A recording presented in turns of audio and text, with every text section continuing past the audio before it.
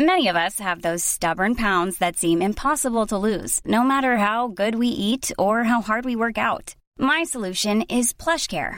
PlushCare is a leading telehealth provider with doctors who are there for you day and night to partner with you in your weight loss journey. They can prescribe FDA-approved weight loss medications like Wegovy and Zepbound for those who qualify. Plus, they accept most insurance plans. To get started, visit plushcare.com/weightloss. That's plushcare.com/weightloss.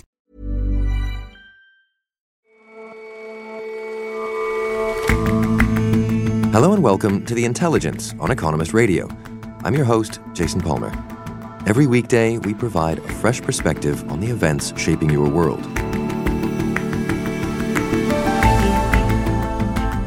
Troubling stories have been emerging from Xinjiang province in China, where members of the Uyghur Muslim minority are interned and being re-educated. But the Communist Party is also intimidating Uyghur exiles around the world. And last month, a restored painting of the Last Supper went on display in Florence. That wouldn't be unusual if not for the fact that it's the first known Last Supper painted by a woman. We examine the legacy of the pioneering artist Clotilde Nelli.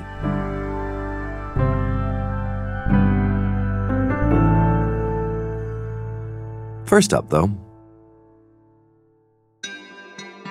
Yesterday, the House of Representatives voted for the first time on how to proceed with the Democrats' impeachment investigation into President Donald Trump.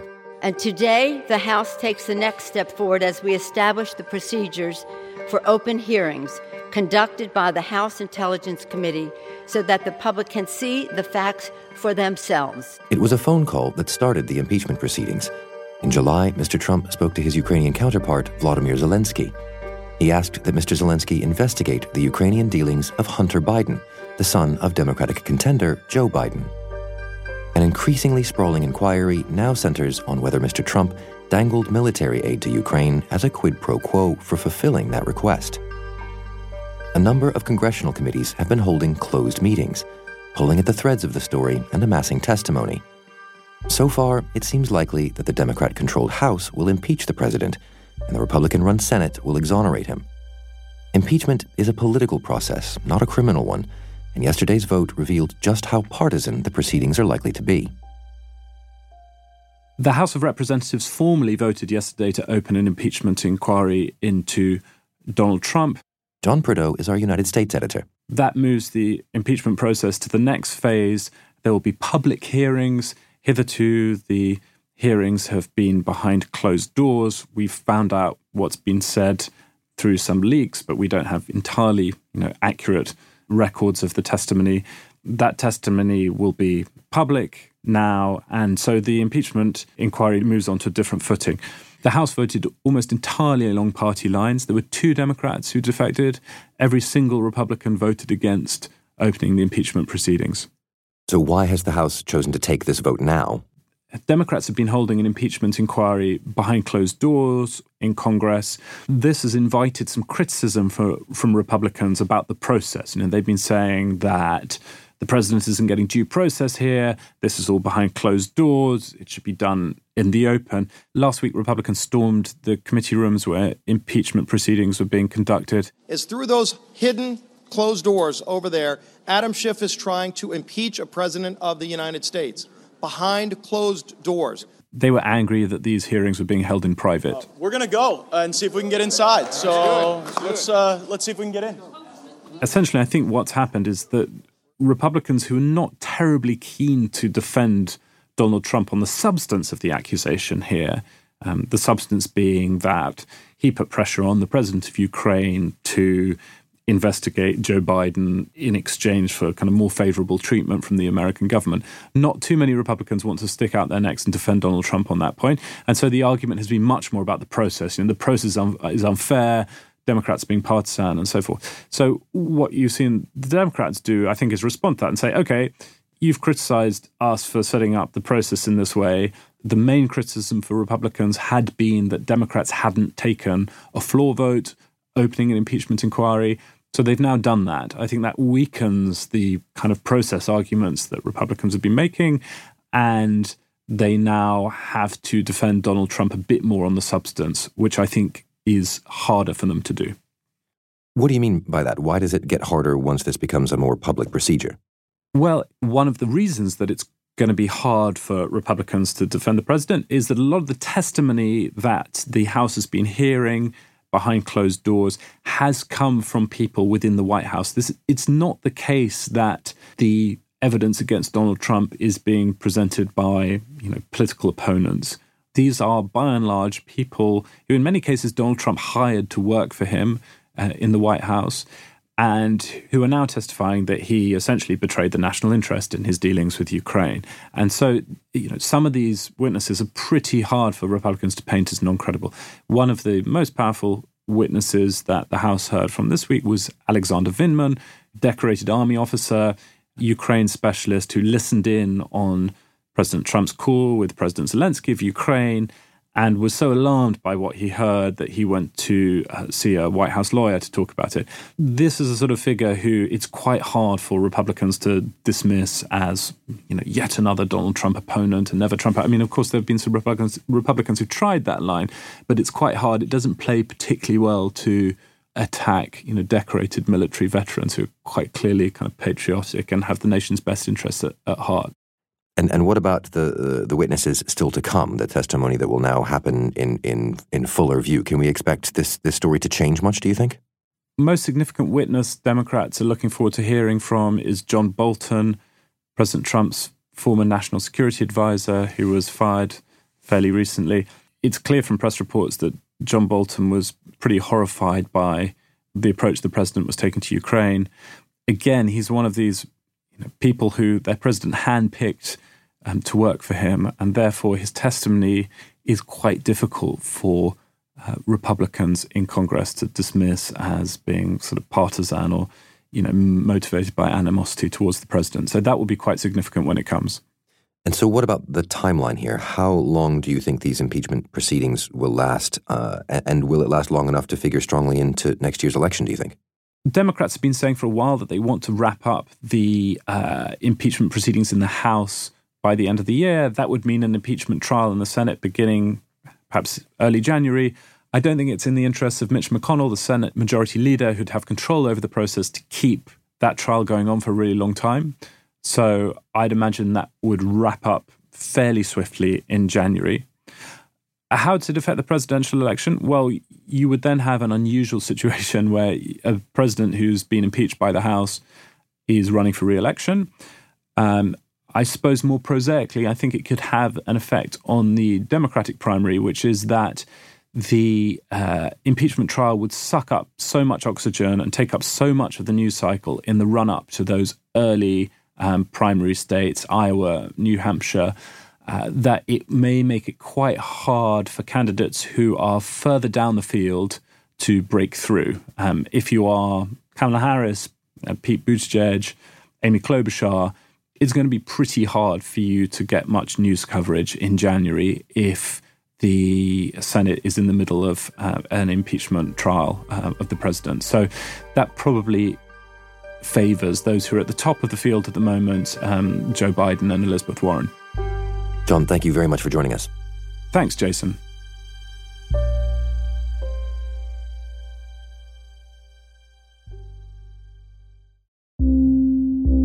Учурларда мәлім болса, нөвәт Уйғур айында зор санды кишилер 2 years ago, deeply troubling reports began to surface about goings-on in Xinjiang province in China. Broadcasters such as Radio Free Asia said that ordinary people were being rounded up en masse and held in camps, often for no reason other than their faith. The Chinese Communist Party is detaining and abusing more than 1 million Uyghur Muslims in internment camps in Xinjiang. Uyghurs are a minority ethnic group native to Western China. They're mainly Muslims and make up nearly half of Xinjiang's 22 million people. Today, hundreds of thousands, perhaps millions of Uyghurs are locked up in the province. Those who live abroad might seem to be out of harm's way, but that doesn't mean that their families are. And that is how China can keep people quiet, even outside its borders. Among those vulnerable to state intimidation are the 12 exiles who produce the Uyghur language news service of Radio Free Asia. Our China Affairs editor, Gadi Epstein, went to pay them a visit. I recently met Gulchera Hoja, who is a Uyghur exile broadcaster for Radio Free Asia at Radio Free Asia's headquarters in Washington, D.C. Nice to meet you. Nice to meet you too. I'm recording. Is that okay? Okay, no problem. Okay. She has been reporting for years on China's repressive policies against her people in Xinjiang. And Ms. Hoja told me about a phone call she received early last year.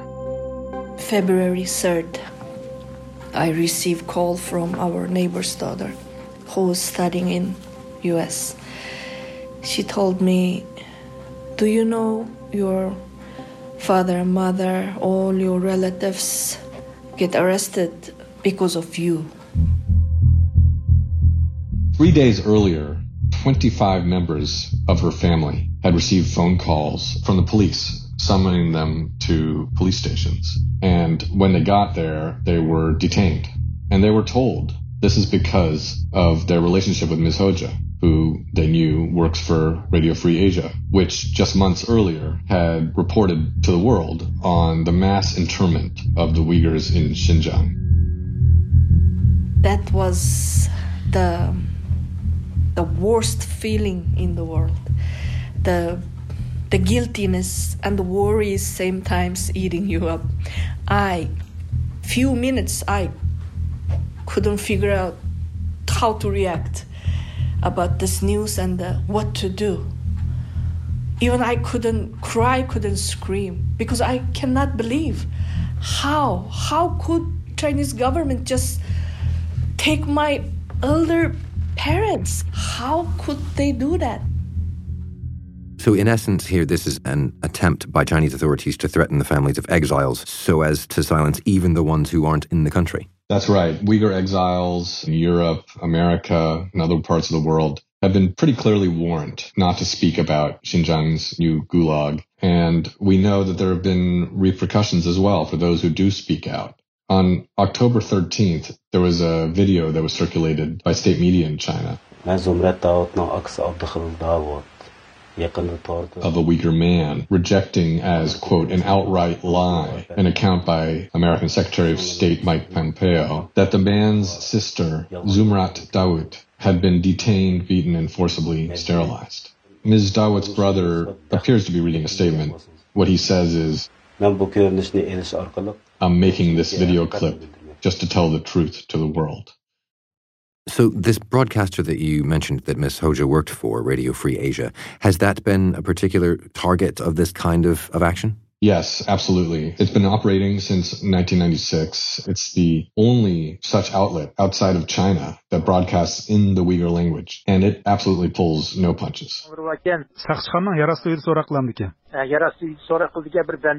They report relentlessly on Xinjiang's human rights horrors. They have broken story after story about what's going on just in the recent years with the detention centers and also related policies. But where is it doing its broadcasting, though? You say it's based in Washington. Yeah, it's based in Washington, but it broadcasts into Xinjiang via shortwave radio, satellite, the internet. Surveys suggest that despite China's attempts to jam these broadcasts and block the internet, which of course they do very effectively, some people in Xinjiang are still able to hear these reports. There was a survey of 300 recently departed Uyghurs in Turkey by RFA last year, and 30% of them had listened to RFA or used it, perhaps read it online, while in Xinjiang.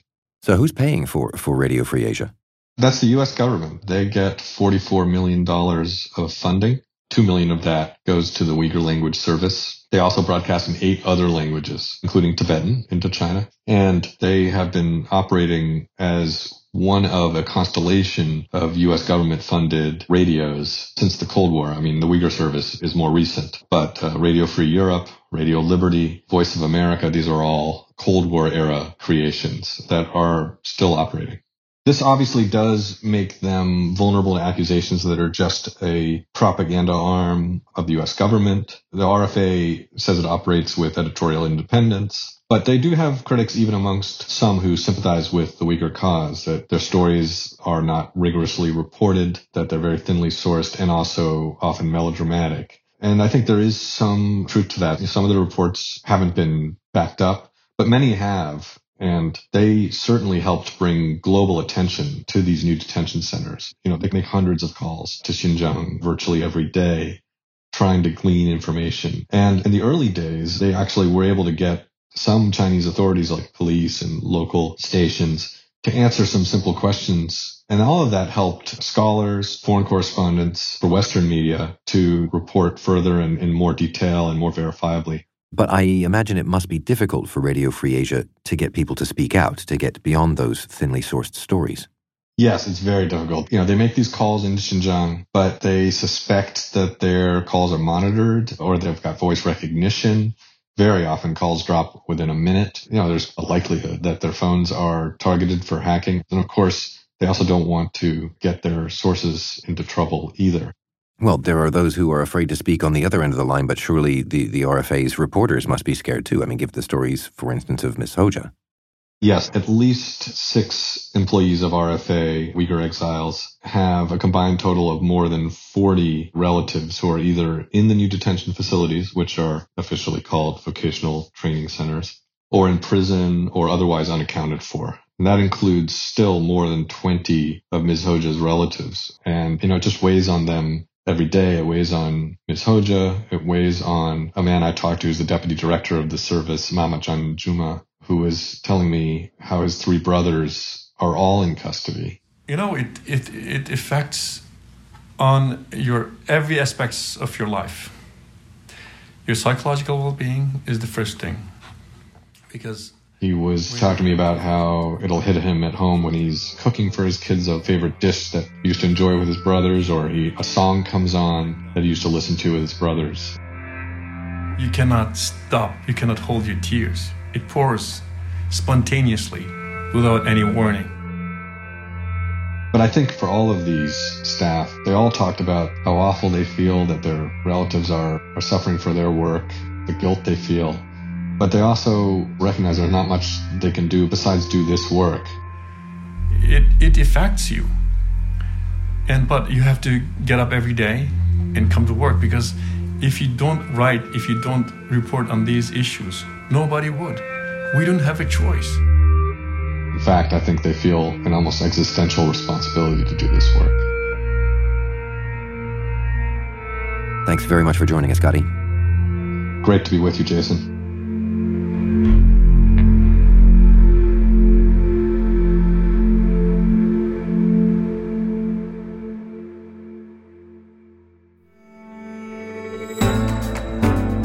This week on The Economist Asks, our interview show, my colleague Anne McElvoy speaks to former European Commission President José Manuel Barroso, who's now a chairman at Goldman Sachs. Mr. Barroso mused on whether Brexit was more like opera or free jazz and made a bold prediction about Britain's Prime Minister. Boris Johnson was recently in favor of Turkish not only membership, but freedom of movement of the Turkish in Europe. And as a mayor of London, he was a globalist, he was never a nativist. So I think he has this instinct still. Let's see what he does afterwards, if he remains Prime Minister, which I believe it's going to happen. You think he'll remain Prime Minister? I think we are going to have Boris Johnson for many years. Confident prediction there. To hear more, look for The Economist Asks wherever you get your podcasts.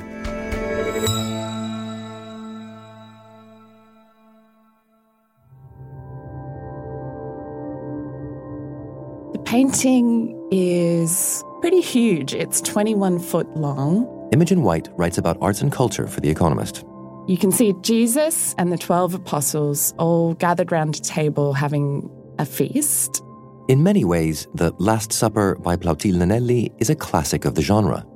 It's all very elegantly laid out. There's beautiful silverware. The bowls are intricately decorated. The glasses are sparkling. But the painting is also unique. It's the earliest known version of the theme painted by a woman. And now the public can get a look. Last month in Florence, it went on display at the Museum of Santa Maria Novella for the first time, 450 years after it had been created. And why is it going on display now? So it's just been restored by an organisation called Advancing Women Artists, who are an American charity. The AWA has a bit of a mission to track down work by historic women artists in Italy and put money into researching those artists, restoring them and getting them on the walls so that the public can learn more about these women. So how did Nellie come to be such a successful painter? It's quite an interesting story. So she was born to a wealthy family in Florence in 1524, and she was sent to a convent when she was 14. You know, it sort of sounds a bit surprising to us, but 50% of all literate women were in convents at the time because often families didn't want to pay a dowry for their second daughter. When she was there, nuns were allowed to paint and draw as a way to ward off sloth. So unlike women who weren't in a nunnery, they could develop those skills, and she became so good at it that she set up kind of like an art workshop with the other nuns, and she trained them all to paint, and they became so successful that the convent was self-sufficient based on their art. How is it that this is the first example of a Last Supper painted by a woman? Yeah, so the Last Supper was something only the best Renaissance artists attempted. It was something you did at the peak of your career, so you had to be very confident in your abilities. You had to have a lot of resources, and you had to be very precise and able to follow a huge project through. She would have worked with a team of probably about 8 nuns, and by making this painting, they were presenting themselves as equal to other male painters of their generation. And as for the Last Suppers painted by the male painters of their generation, how does this work compare? So it's not perfect. The shadows sometimes kind of wander and don't match up with where they're supposed to fall. One really interesting thing is the way that the beards of the men are quite unconvincing. But if you think about that, she was a nun. She actually wasn't exposed to men. She wouldn't have seen that many beards. And she wasn't allowed to study anatomy like male artists would have been able to. So she was sort of working with her imagination, and it's understandable that it wouldn't be perfect. But it's a really remarkable painting. The colours are really rich. There's a lot of interesting detail. You can see the cuticles on the apostles' nails, the eyelashes. They're very human. There's a lot of emotion. And was that skill appreciated in her own time in the way that perhaps a male painter of that time would have been lauded for the work? She wouldn't have exactly been considered as an equal, but one of the real ironies is that she was very popular. The Florentines believed that work by holy people had a special value, so they kind of brought their religiousness into their art. If you could own one of those, you could have that in your life. So she was a household name. And one really interesting detail about the painting is that in the top left-hand corner, Plautilla signed her name and she wrote, "Pray for the paintress," which was a really bold move for the time and can kind of be seen as her way of leaving her mark and making sure that she was remembered. Thank you very much for coming in, Imogen. Thanks, Jason.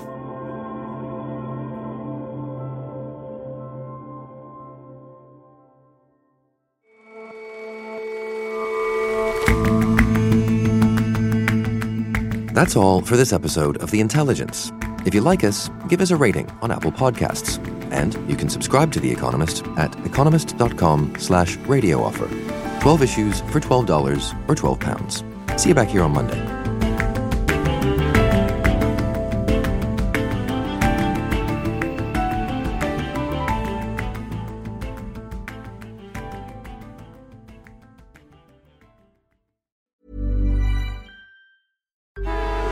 Traffic jams, tailgating, pile-ups. Ugh, the joys of driving. How could it get worse? The federal government wants to have a say in what you drive. That's right. The Biden administration's EPA is pushing mandates that would ban 2 out of every 3 vehicles on the road today. Don't let Washington become your backseat driver. Protect the freedom of driving your way. Visit EnergyCitizens.org. Paid for by the American Petroleum Institute.